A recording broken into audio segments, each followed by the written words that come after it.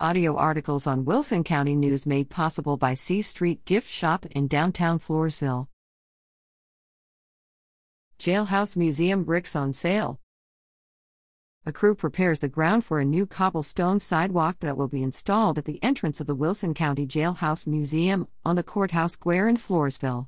Bricks to be used in the sidewalk currently are being sold by the Wilson County Historical Society, with proceeds to fund the museum's restoration and upkeep. Each brick, which can be inscribed as a tribute or memorial, will measure 4 inches by 8 inches and can be purchased for $100. Visit wilsoncountyhistory.org for more. The Jailhouse Museum will host a grand reopening September 30th after extensive restoration and renovation.